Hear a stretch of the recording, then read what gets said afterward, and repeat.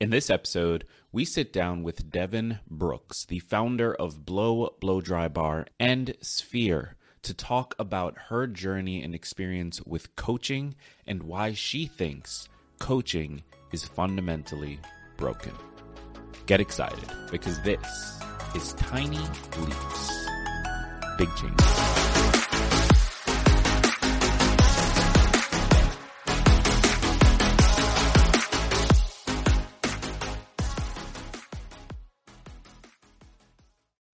This episode is brought to you by Sax.com.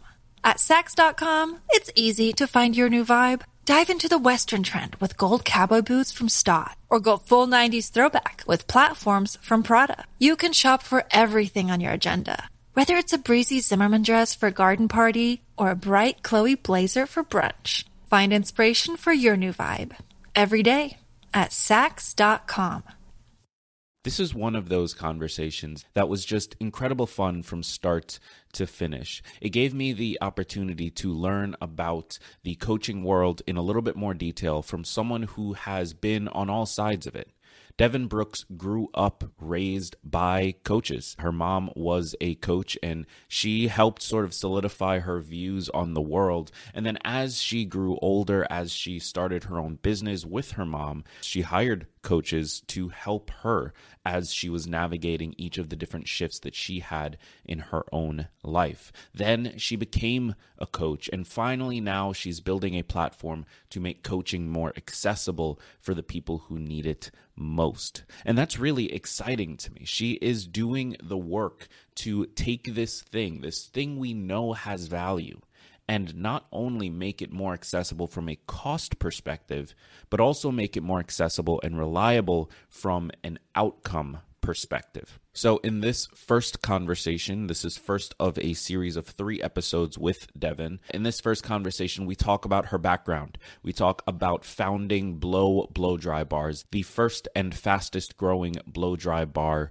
chain in the country. We talk about that process. We talk about her journey into coaching, and we talk about what she thinks we need to be keeping in mind as we take our personal development journey. So this is a great conversation, one I'm super excited to jump into. Now, before we start, I put together something that I think is going to help you beat procrastination. So here's how it works.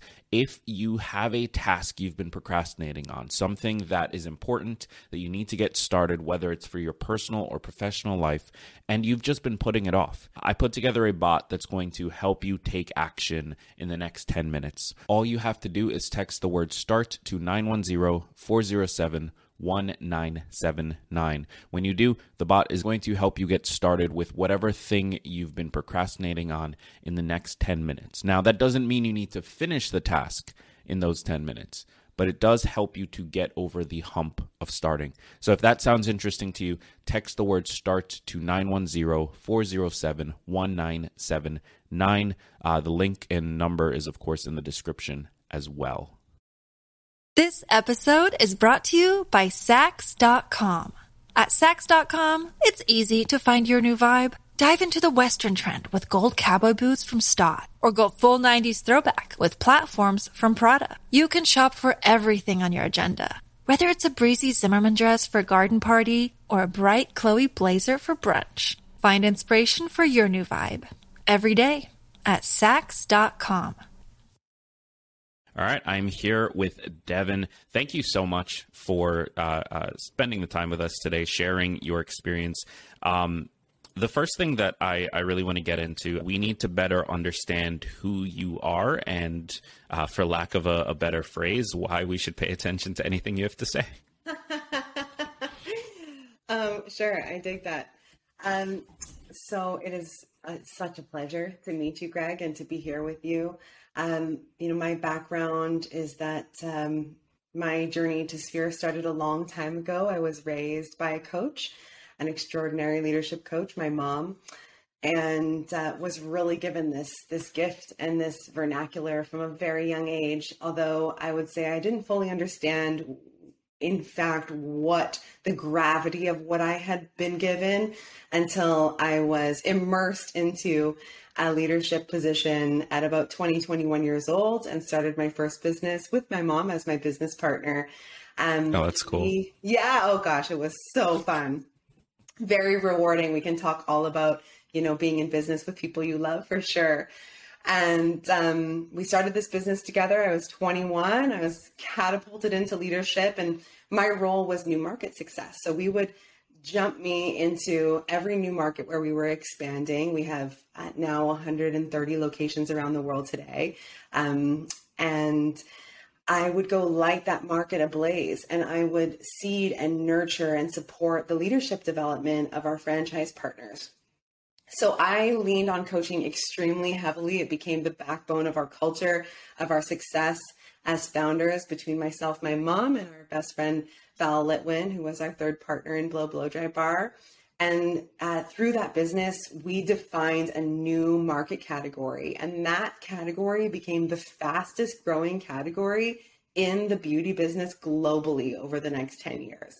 So that was my foray into adulthood and to entrepreneurship. And it's really where I cut my teeth as a young leader and as a coach. You're 2021. Where do you get this idea? Like, why was this something you and your mom decided to pursue in the first place? Yeah. I had been on a number of calls with my mom, jamming. At that time, I was going to school at the London College of Fashion in England. And I was in year 2 of my 3-year program. And we were sort of on the phone jamming as we did. We'd write a lot of business ideas on napkins, and she had a few businesses. So she had been an entrepreneur since I was in diapers, and she'd always been identifying opportunities or solving problems through business as a vessel for impact. So that's what I had seen my whole life. Even in pursuing a degree in college, I don't think that I was ever on a sort of path to go get a job. I was on a path to figure out which problems I was interested in and wanted to solve. And she and I were on the phone. Really quickly, I apologize. That's such a great way to categorize just education in general, like being on a path to figure out what problems you want to get involved with. That's amazing. Yeah, right. It's sort of the ultimate opportunity and the ultimate expression of your interest and passion and self is using that. And then it could be that you do find a place that's already solving that problem and you want to go be a part of it. And maybe you don't. So then you become an entrepreneur, right? And so she and I were on the phone, and she had just left some sort of top 100 business women in Canada event. And she was like, Dev, oh my gosh, like the top 100 most powerful women in Canada all had gym ponytails. And I was like, what do you mean? She's like, well, they, obviously cared a great deal about how they present themselves. And we know how much that matters and how much is stacked against us as women in business or minorities in business. And they had put a lot of care into how they were presenting themselves, except they all had gym hair, ratty gym hair. And we were like, why is that? They all had manis, petties, gel nails, great ensembles, and had been really considered in how they were presenting themselves. But the same wasn't true for their hair. And we realized, well, we've had that experience where you walk into a salon and it takes too long, it's too expensive. We started to ask why that was. And very quickly we established the salon model wasn't actually designed to leverage blow dries. They make their biggest margins off of cut and color. So blow dries are an afterthought. They're totally unimportant.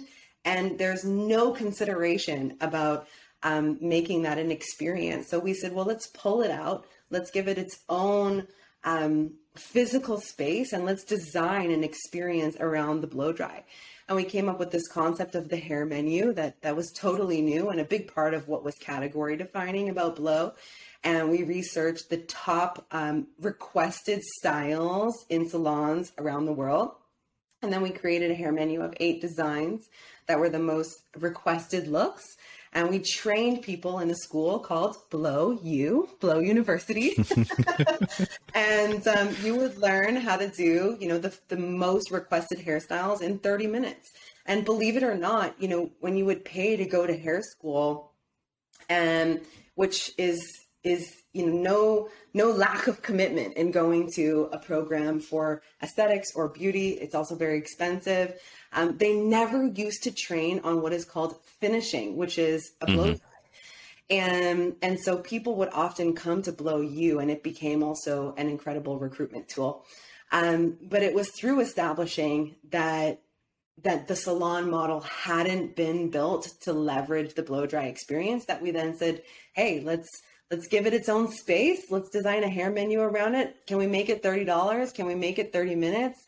That made it within the threshold of an affordable luxury. So as we entered into the recession, like we are about to now, love growing a business in a recession, apparently. Oh, fantastic. But really interestingly, there's something called the lipstick index, and it's linked to one of our historical world wars and Chanel, and that the things that are the same or less than the cost of a Chanel lipstick tend to thrive, not only survive, but thrive in times of a recession. So we did well because we were an affordable luxury. So even when people were battening down the hatches financially, they were still wanting to do little bits here and there that made them feel good. And we were one of those things. So something I want to really highlight for those listening or watching this, you created a category defining company and provided all of these jobs and all of the success that comes with building a good business. But the thing that I actually find the most interesting is actually just going back to the beginning of the story, where your mom went to this conference and noticed this thing and called you and you talked about it. And there was this like inherent curiosity between the two of you of like, why is that? That curiosity ultimately leads to everything else. But unless you ask that why, none of the rest of it happens. Is that just something that like your mom taught you growing up, or like where does that curiosity come from for you? Well, I'd like to believe that curiosity is innate, but I've been a human on the planet for 35 years, and I understand that there are a lot of people that do move through the world that in a way in which I would say lacks curiosity or openness. And what that means to me is the idea that something different is always possible. And I think I was very fortunate to be raised by entrepreneurs. Though I will say that it wasn't a conversation. Like we never talked about entrepreneurship the way that entrepreneurship gets talked about now. I just watched my parents go out into the world and solve problems and build businesses around those problems or those opportunities. And it's what I had known, the same way that we could sit here together and I'd say both my parents were dentists. And so of course, I love a good set of pearly whites. And for me, curiosity was inherent. My mom had role modeled it to me my whole life, and in all the ways that matter when you're a young developing person. I always was shown this way of question asking, and I understood that life was about asking good questions from an early age. So let's switch here to your latest round of question asking and curiosity. Well, it's very quickly. Are you still involved with Blow, or have you exited that business? That's amazing. That's a nice little perk. Like you built the thing you wanted. But It's yeah, I exited out of that business operationally and Mm, sold my shares to our merger partners alongside my two partners in my late 20s, and then followed my mom's footsteps and became a leadership coach myself. And I did that for the next 6 years. I met the father of hmm my children and had those two gorgeous babies along the way, who are 6 and 7 now, and ran my coaching practice across Canada, the US, and Mexico, and really got up close and personal with the coaching space in a way that I hadn't before. Okay. So as you were in the beginning days of building Blow, and I'm assuming all the way through, you relied heavily on coaching. After you exited, you decided, you know what, I'm going to provide that value to somebody else. As you were doing that, what problem did you see that led to, I need to build something for this? A few. A few. I started to get so excited by the efficacy studies that were coming out around coaching. Hmm The industry sort of formalized around the 70s and 80s in the executive leadership space. And there were a few like key names and key people that were, let's say, the creators and those that really inspired the development of the industry. And it grew in the executive leadership space and largely stayed there. And so finally we were seeing efficacy studies from, INSEAD, Stanford, Harvard, that were showing, hey, this experience coaching, this tool elevates optimism, creativity, cognitive flexibility, emotional intelligence. And at the same time, the World Economic Forum had put out a study that said, look, the only thing guaranteed is an uncertain future. And in times of uncertainty, the most important skills and qualities or traits of an individual, of a leader in any capacity, are these things. And I thought, oh, wow, this is beautiful. And then I looked to the other side of coaching, and all I saw were issues around inclusivity. And actually, I would even say the more extreme version, which is being exclusive and non-invitational. It was extremely white. It was extremely expensive. It existed within, the confines of executive spaces. It grew largely by referral, which meant that it stayed exclusionary and white and privileged and all those things that were problematic to its growth and to its reaching its potential and serving the most amount of people. And it wasn't a part of it wasn't a part of the culture. It wasn't powered by seamless technology experiences. So I knew that I wanted to get coaching into the hands of the next generation, of my generation, and those that would follow. And in order to do that, it would have to be more affordable. It would have to be more accessible. And the third piece of that was that coaching was evolving. It was no more just about, career growth and executive leadership. There was mindfulness coaching. There was health coaching, relationship coaching, coaching that supports well-being. And I saw that there was a growing need for people to utilize coaching in multiple capacities, that you may be a solopreneur or freelancer doing your own thing. You engage a coach to support you in your business growth and your development as an emergent leader. You're probably going to start to make your first couple of hires. These are all things you work with your coach. And then you get into a beautiful, intimate partnership. You want to grow that partnership, and then you want to start having relationship coaching. Well, likely those two experiences are not going to come from the same people. So now you need coaching from multiple resources. And I wanted that to happen all in the same beautiful experience. And so Sphere was born. And it's an ecosystem, marketplace, and platform for delivering exceptional, transformational, personal and professional coaching experiences.